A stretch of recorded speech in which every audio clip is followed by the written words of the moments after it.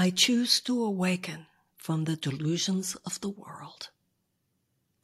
If you want to believe that what your physical eyes can see is all that's there, then fine, you can. Stay in that small fraction of perceptual reality if you choose.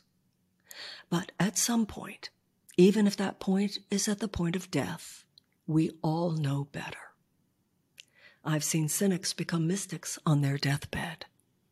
We are here as though in a material dream from which the spiritual nature of our larger reality is calling us to awaken. The magician, the alchemist, the miracle worker is simply someone who has woken up to the material delusions of the world and decided to live another way.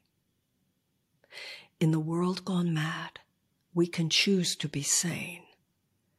In order to move ourselves and our civilization into the next phase of our evolutionary journey, it's time for all of us to awaken.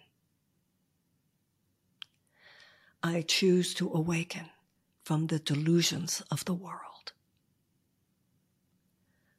I choose to awaken from the delusions of the world. I choose to awaken from the delusions of the world.